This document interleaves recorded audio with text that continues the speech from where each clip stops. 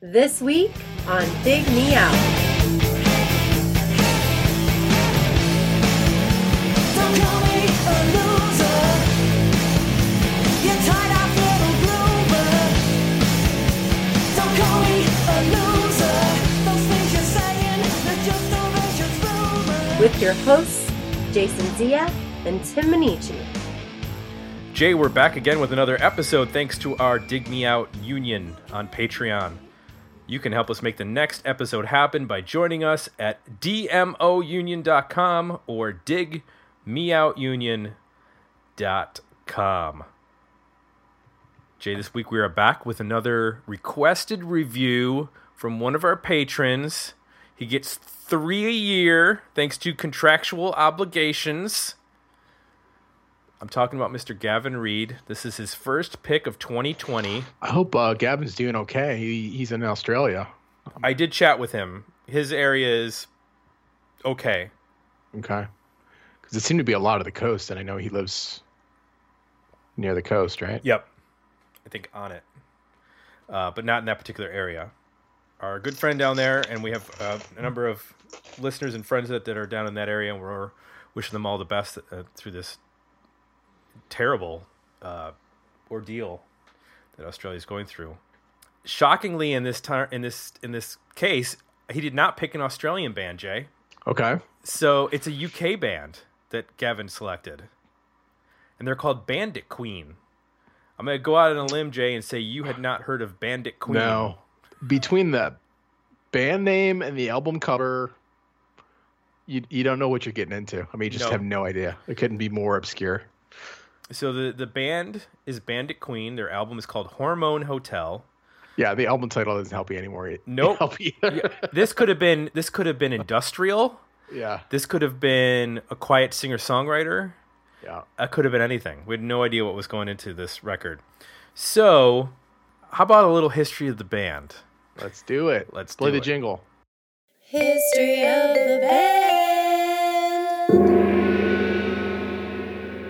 Bandit Queen were a three-piece from Manchester, England. They formed in 1992, and they broke up in 1998. They were made up of the members of a band called Swirl, which had existed prior to this.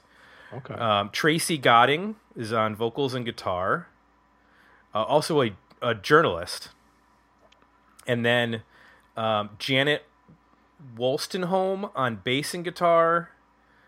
Or on bass guitar, also sang, and then David Gailey on drums. And the name was inspired by a member of the Indian Parliament named Phoolan Devi, whose nickname was the Bandit Queen, because when they were younger, I guess they were actually a bandit. But then then later in life, they got elected to Parliament. What do you mean they were a bandit? They were like in a gang. I'll read what it says. Born into a... I guess I have to look up what that term even means. Okay. I don't know the contemporary definition of what. Listen to bandit. this. I'll read this from Wikipedia. Born into a poor family in rural Uttar Pradesh, Phoolan endured poverty, child marriage, and had an abusive marriage before taking to a life of crime. Having developed major differences with her parents and her husband alike, the teenage Phoolan sought escape by running away and joining a gang of bandits. She was the only woman in that gang, and her relationship with one gang member, coupled with the caste difference, caused a gunfight between gang members. Holy shit. Phoolan's lover was killed in that gunfight. The victorious rival faction, who were the Rajputs, took Phoolan, who was to their village, Bame,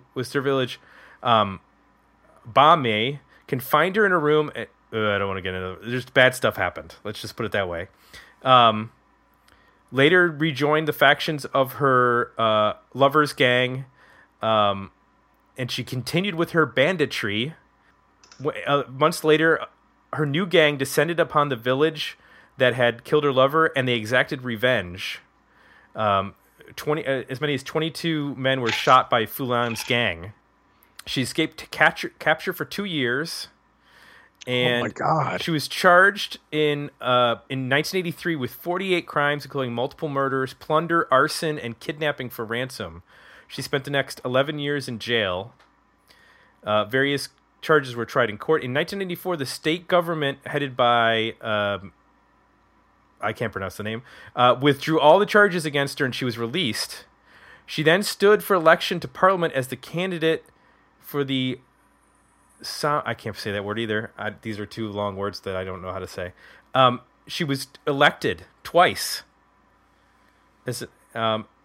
And sadly, she was in 2001. She was shot dead at the gates of her official bungalow by former rival bandits, whose kinsmen had been slaughtered by her gang in the years before. And there's a movie called Bandit Queen. I see that. Loosely Yeah. based on her life. Wow. Which there should be a movie, because that's amazing life. That's sad. I like that you sad ending, labeled her official bungalow, not to be confused with the unofficial bungalow. Well, you got to be clear with that. Anyway, let's get back to the album review. Are you recording from your official bungalow? I am. Okay, good. So the band Bandit Queen released. Because you're contractually obligated to do that. I know I am. All right, I'm done. Go ahead. We'll talk about my banditry later. That's a good band name, Banditry. Banditry. They released an EP in 1993 called Dirt and Soul EP. The single Scorch was released in 1994. Queen Bee in 1994. Miss Dandies in 1994. Give It to the Dog in 1995. Now, here's where it gets confusing. Wikipedia says the album was released on Playtime in 1994. If you go to Discogs, all their releases for all territories are 1995. If you go to Amazon, they list the album as 1996. So I'm splitting the difference, and I'm saying 1995 because it's right in the middle of all that. My goodness. Also, Amazon has the Plates? 12-track version of the album, whereas Wikipedia doesn't list the tracks, and Discogs has like 8 different versions of the record with multiple different track listings based on whether an untitled track was listed. The vinyl version has one less track, has 12 instead of 13, 14. So there's between 12 and 14 tracks on this, depending on where you got it from, what country. And I was not familiar with the label Playtime. Me neither. But apparently, they were a independent label out of Manchester. They released a lot of dance music, like Inspiral Carpets. Like not dance, but like the Manchester dance. New Fast Automatic Daffodils is another one that they released. That sounds made up. The Rain Kings, Swirl, which was this band. The members of this band were previously in Swirl. Gotcha. And a lot of bands that we're probably gonna get to, we might get to eventually. Molly Half Dead, TC Hug. We might do a whole roundtable on Playtime Records. Honey Tongue, the Blue Orchids. A lot of things going out of there. It was released on Mammoth in the U.S. They broke up, like I said, in 98, but there's also an album released, according to Wikipedia, in 2010 called Pat, all capital. I don't know what the deal is, because it is not listed on Discogs, and all their singles and whatnot are, and it's not listed on Spotify. And did you see anything on Apple Music of another album? Because I didn't. No, this is the only album. So I don't know where that Wikipedia information comes from, but that's according to the wiki. So we got some comments over on Patreon, as well as the votes for our Were the Album Better EP Decent Single, which we'll get to at the end of the show. So Gavin, our suggester, said, Bandit Queen, our youth radio station, JJJ, the Triple J, picked up the song Estrogen and loved it. And I loved it. Here among the raft of ho-hum power pop on the radio was something singing with a real energy, or someone singing with a real energy. I knew nothing about them, but bought the album. It rocks hard, always has intent, and came from nowhere. Then promptly just vanished. Never to be heard from again. I'd love to have heard a follow-up, but at least I learned who Frida Kahlo was. Steve Musinski said, this album has an immediacy to it. I knew I liked it right away. What a pleasant surprise, as I knew absolutely nothing about it beforehand. It reminded me a lot of the Jen Trinan record y'all reviewed, which I think was also a 95 release. Yeah, I like this way better for some reason. I've listened to it 3 times now, and it gets better with every listen. Anxious to hear the review. Well, Stephen, if you're listening to this right now, either live or the recording, you're going to hear our review. Yep, you're going to hear it. Okay. That's why we're here. I'm just pausing for dramatic effect. Yeah, it was good. All right, Jay, let's get into it. Yes. Tell me one thing you liked about Hormone Hotel by Bandit Queen. I think it hits a spot of kind of a little bit brooding, but very melodic. I like the singer a lot. She's able to convey a lot of different like emotions and voices, and the material is somewhat varied. I mean, they know their sweet spot for the most part, but she can do a ballad, she can do a rocker, she can bring some attitude, she can be like even like more relaxed and kind of restrained, which is sometimes nice in some of these songs. So I think vocally, it's really, really well done. She really keeps me interested in a lot of the record. They do a lot of nice harmonies. There's the band sings as well, and they'll do some almost duetty kind of things. It's sprinkled in here and there. It's not like a mainstay for every song. It's kind of maybe 3-4 songs. They kind of feature it, and it comes in and out, but it's pretty effective. There's also some pretty good background vocal hooks. Just little bits and parts, and sing-alongs or accents that are nice. So to me, that's what keeps the record. Gives it character, gives it consistency, it keeps it interesting for the full 44 minutes. From a music standpoint, they keep it pretty honest. This sounds like a 3-piece with some like a band. There's some interesting like angular bits and pieces here and there that keep it from being just pedestrian kind of alternative rock. And I like how they interject that. It's a little unexpected when those parts come in. There's even some little percussive parts that are like that, where it's like they'll use like a cowbell or something like kind of sharp, or they'll have like a subtle little drum loop section, or just shake things up from a drums perspective. So there's a nice little bit of variety and surprise musically here and there, which kind of together with that vocal consistency from just a quality standpoint, to me is kind of what makes the record all come together and work. What are your thoughts? Well, I'll agree with you on I like the production and I like the sound of this record in that it's very straightforward. Mm-hmm. But they throw a little, like you mentioned, they throw a little thing here and there, like whether it's a little drum loop or a little guitar part.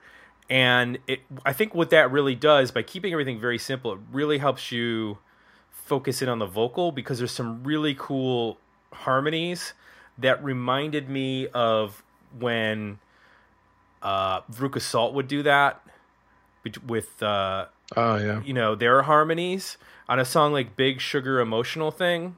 When they go to that chorus in that song, man, that sounded like a Veruca Salt harmony chorus.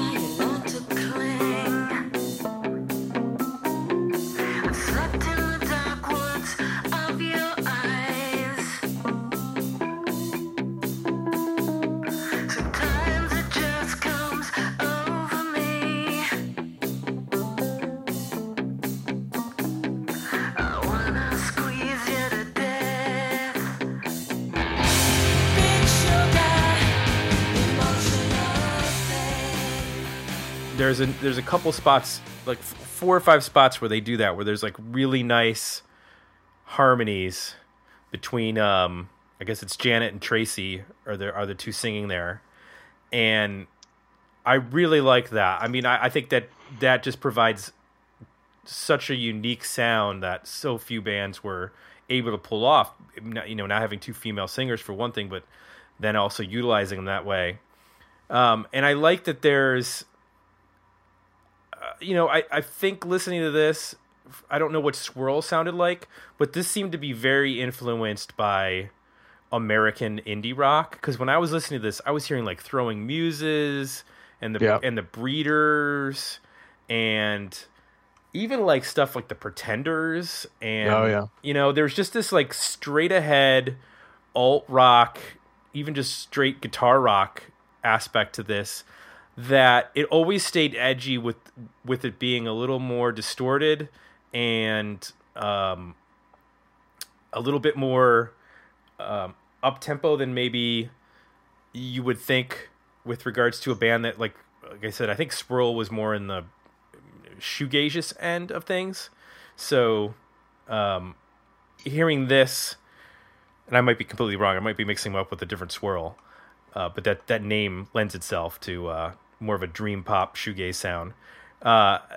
This just had a lot of really nice little short, you know, 3.5 minute long rockers that they always kept a hook, you know, present in the song, and this band to me would have, you know, paired well on any sort of college radio station that was playing Throwing Muses or the Breeders or, you know, similar bands. Veruca Salt maybe on the first record. By the second record, they were pretty polished. Where I don't think that this is necessarily like super polished, even though it's a very clean sounding record. There's still like an edginess to parts of it that I like. It doesn't sound overproduced. It just sounds well crafted. Right. Does that make sense? Like, yep. They spent time working these songs out, getting them sharp, playing them. It sounds like a band that was probably ready when they got in the studio to get this record done. Like, but not overly produced from a, you know, layers and effects and ideas standpoint. I like I think you said kind of like the American band references, because I don't know, this might be a stretch, but some of the heavier parts of the record where it gets that fuzzy big tone kind of remind me of Blur, Song 2, like that kind of like approaching that wall of fuzz. And wasn't that kind of a response to like American alternative rock? Yeah, definitely.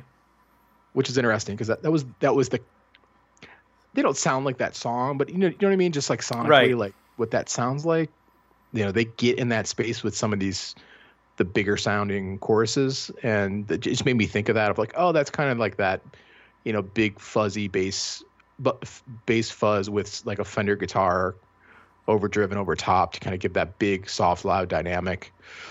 And then, I had a lot of other American bands, the same as you, like Pretenders, and even like obscure stuff like New York Loose and Scarce. And I even heard like Blue Black reminded me a little bit of like REM or Cracker. Like it has a twang to it and a little bit of a more relaxed kind of, there's a duet in it.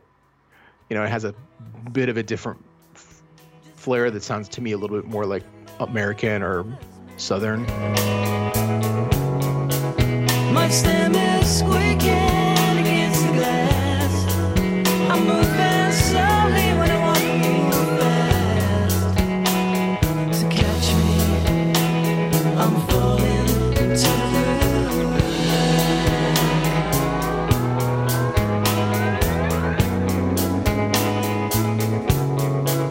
My head is full of music. Is there really no escape? I'm bending and twisted, when sometimes I just wanna be straight. My stem is squeaking against the glass. That reminded me of like stuff like the Sundays.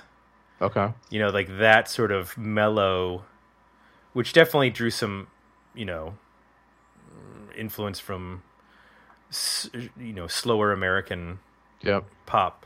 But I don't want it to sound like this band was just trying to make an American alternative rock. No. Because stuff like Nailbiter reminded me of like PJ Harvey on her more aggressive sounding stuff. And there was stuff that reminded me of the pop of like Elastica, because that's around this time as well, 94, 95. But it's just a little bit more guitar edgy as opposed to, Elastica, I think of them as having a really pop vocal. And this doesn't quite get there with that pop vocal the way the Elastica did. This is still got a like Scorch is a good example, the opening track.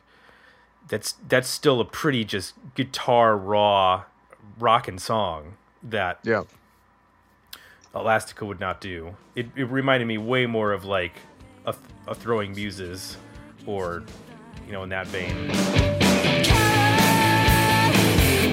He's got me. He's got me. He's got me.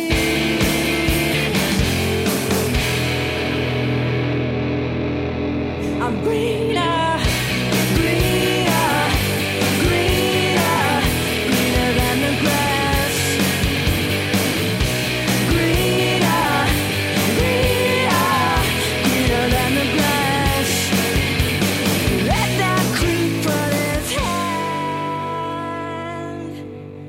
hand. But even harder than them in some respects. Yep. So it was nice to hear that there was this, it's a 3-piece and they pull off a lot of sounds. I mean, it sounds pretty true to a 3-piece. You don't get a lot of layered guitar stuff going on, and it's really about the vocal and the song structures being pretty tight. And I respond to that. There's just like when it's done well, you get that simplicity which connects with you, but then to make it really work well, there's enough craft there and variety to keep it, keep you compelled through the whole thing and keep you engaged. So yeah, I'm a big fan of when 3-pieces can do this. I think there's probably some overdubs on this. Obviously, some of the guitars sound pretty big but it still sounds true to a 3-piece. So I can imagine them sounding pretty much like this live. Yeah. Oh yeah, definitely. So what did not work? I'm a little torn on some of the experimental directions. Like, is it Nailbiter? It's a little bit more dissonant, chord selection, a little noisier chorus. The vocal is more angsty. And then there's some stuff that just sounds a bit generic. Like Petals and Razor Blades sounds a little generic. I think I kind of like the chorus in that, but in general, it's like, okay, this could be almost anything. It takes a little while to get to some of the hooks in the songs. Like, I think most of them have something, but it's not always immediate. Mm-hmm. So yeah, I mean, there's not a lot here to pick at. It's just, I guess overall, it feels like it's missing one ingredient, like one minor thing. It needs a little bit more salt, I guess you could say, or like a pinch of something to really put it over to the next level for me. I'm not quite sure what it is in that. No, I get you. Like on Petals and Razor Blades is a good example. They stick to that bass line. Yeah. For like the majority it's basically like 3 notes. Yeah. Repeated for over and over again. And it's a cool idea, but then they just kind of ride it for the whole song, which is only 3:40, but like still you got to do something more than that. They sort of distort the vocal for part of it, and then they don't really do a whole lot. I think the thing that works in their disfavor is that in some of the songs she sings at the same like range, in the same range as in the verse as the chorus, so you don't get that like uplift when you get to the chorus. Yeah. I think of the perfect example of that is when Tom Petty talked about writing Free Falling. Yeah. The original version, he didn't go up an octave when he sang the chorus. Yeah. So he just sang it at exactly the same sort of level of the and as the verse. Yeah. And whoever he was working with on that said, "Well, you should go up an octave." Yeah. And it totally changed the song. Yeah. Same melody. Yeah, that song would suck if he didn't go out. It would just be like- this sort of lazy, like... Yeah, big a drone. Right, exactly. It wouldn't have that like soaring feel to it, like that, like you're flying. Like And- that's the point. That's the point. None of these choruses soar Yeah. in any special way. They're all solid choruses. A lot of them have hooks that I remember, and there's good lines to drill into your brain with some of these songs. Yeah. But unless they do a deliberate, quiet, loud part, she's not, and they're not really building the chorus as big. Because I'm thinking about like a song like so like Give It to the Dog as an example. They're doing the soft, quiet thing, Yeah. but it's really dramatic. It's not like the soft, quiet in a Pixie song where all you're doing is just dropping the guitar out. Like it's at a different tempo. Yeah. So it's kind of jarring when you get to that chorus, even though that chorus is solid. It's a solid chorus. It's got a interesting like, that's where one of those spots where it gets very percussive. Like it almost, I don't know if they're adding like Well, there's a dog bark. Oh, is that what that is? Mm-hmm. Okay. Or they're Couldn't tell mimicking what a it dog bark. Okay. Yeah. But it gets almost to this like industrial kind of like drive to it where you're like, oh wow, it's really, and that's what makes the chorus. You know what I mean? It's like the repeating of that line and then that rhythm.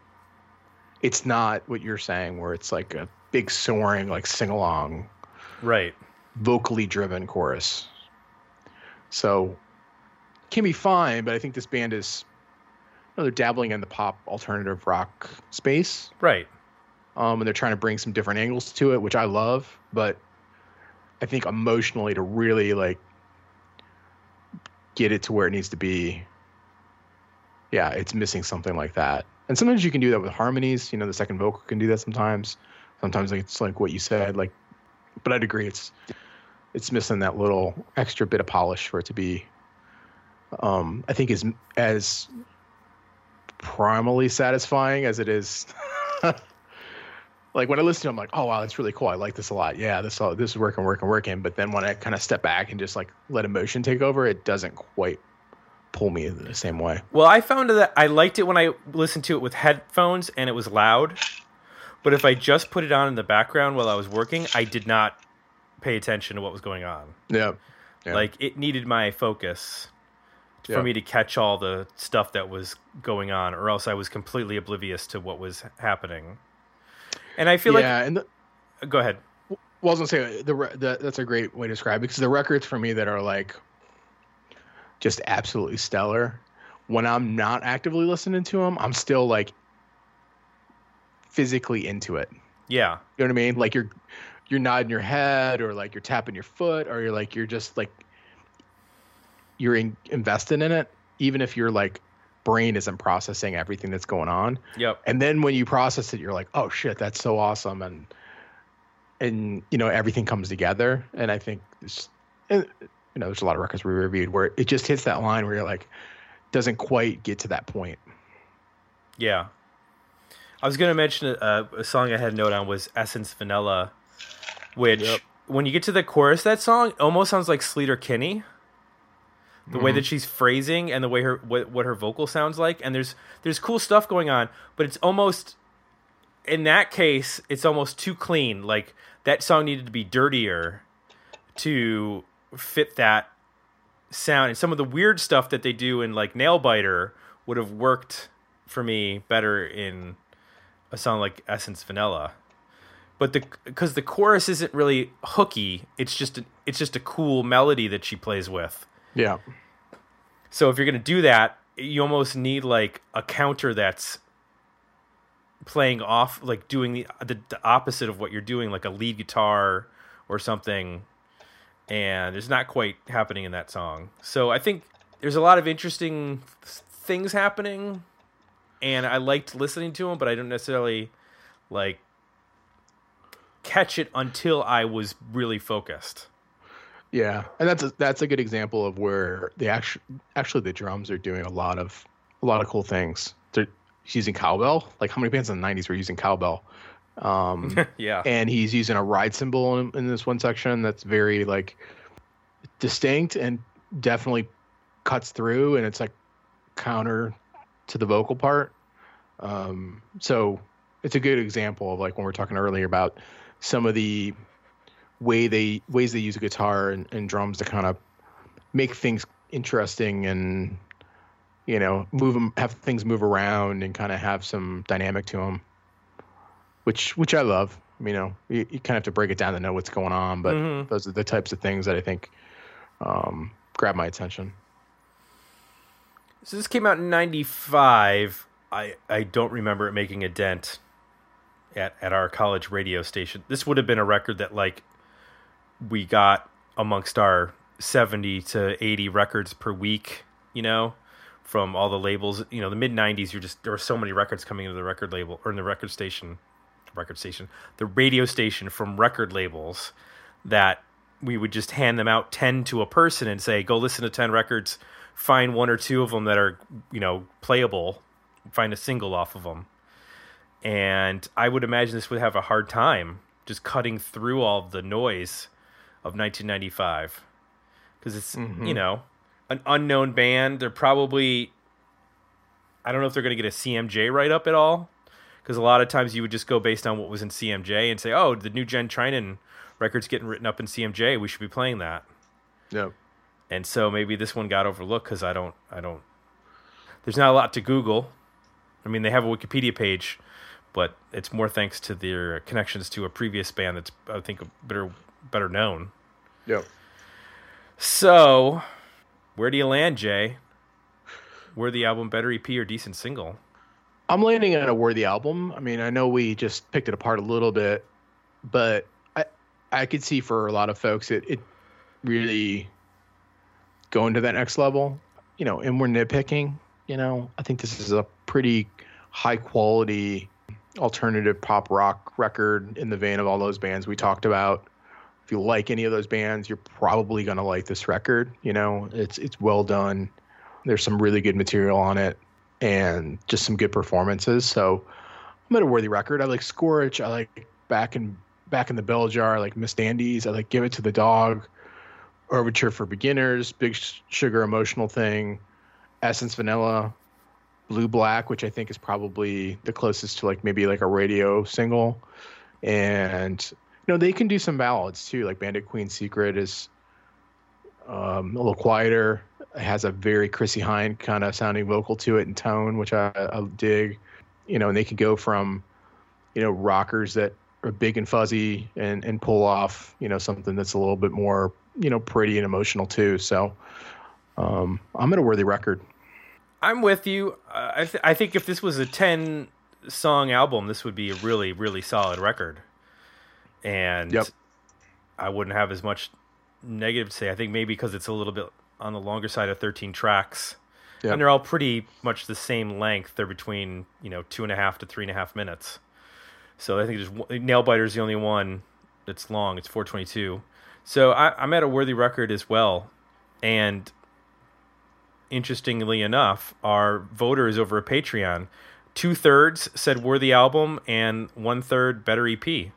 So nice, interesting, you know, outlay of votes there. So we need to thank Gavin for once again bringing us an interesting record that, you know, great example of a record I would have never come across. Like this isn't even a band like, you know, we'll all go on those, you know, on Spotify or whatever service you use, you'll kind of go down those rabbit holes of like this band to this band to this band to this band. I don't know how I ever end up at this band without Gavin sending it to us. So, well, you know, over on Spotify, they are connected to bands like Throwing Muses and Echo Belly, Madder Rose. Okay. That's about it in terms of, or the Breeders. But then everybody else I don't recognize. Like the other 15 bands that they're connected to, I don't. Yeah, on Apple Music, they're connected to one band, Dirt Merchants. So if you're a big Dirt Merchants fan, you would come across this Bandit Queen. Otherwise, they are in no man's land. Yeah. So thanks, Gavin. We look forward to your future picks this year. And of course, if you are interested in a pick, a 12-month pick that is, you can join us over at Patreon, dmounion.com, digmeoutunion.com. That's where you go to support the podcast, join the union, get cool merch, vote in our polls. Our 80s poll just wrapped up. Our first one of the year. So in February, we'll be launching our first 80s episode of the new season. And of course, if you like what you heard, please consider leaving us some positive feedback over at Apple Podcasts, no longer iTunes. For those who are unaware, there's a branding change in terms of the name. Hope you bookmarked that correctly now on your websites. It's a whole different app. Yes. So confusing. Just keep the name. Why do you have to change the name? Everybody knew the name. Because it's different apps. There's a podcast app and a music app and a Why? whatever else. Rather than having them all on iTunes. Come on, get with it, Tim. I don't. I'm getting old. I'm getting to the point where I'm so old that I'm like not changing. I'm just getting angry at the changes. You're afraid of technology? Yep. I just yell at my microwave. Why aren't you working? No, I'll tell you a true story real quick. I didn't know you could punch in the time on the microwave for about the first 3 years we had our microwave. Because you would press one, and it would heat for 1 minute. You press 2, it would press for 2 minutes. Press 3, so that's how I always heated everything. And then I saw Katie, and she pressed the button time, and then punched in like 2:45, and I was like, how did you know how to do that? So there you go. Technology is turning against me. Still learning things. Every day, Jay. That's about what life is about. Learning things every day. Like albums that we don't know about. For Jay, I'm Tim. We're out. We'll be back next week with another episode of Dig Me Out. Thanks for listening. To support the podcast, visit www.patreon.com/digmeout and become a monthly subscriber at www.digmeoutpodcast.com, where you can find links to our Facebook, Twitter, and Instagram pages, as well as our merchandise store at Zazzle.com. Don't call me a loser. Those things you're saying, they're just